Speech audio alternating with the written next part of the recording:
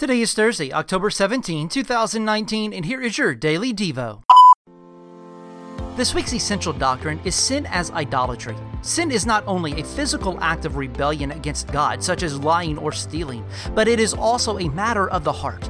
The physical displays of sin are the fruit of what has been birthed in the heart of a person.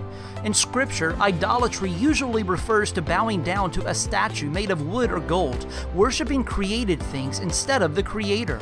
But idolatry can take on more subtle forms, a seeking of approval, security, power, pleasure, etc. We can diagnose the idolatry of our heart by examining the areas where the desires of our heart have turned into idolatrous demands.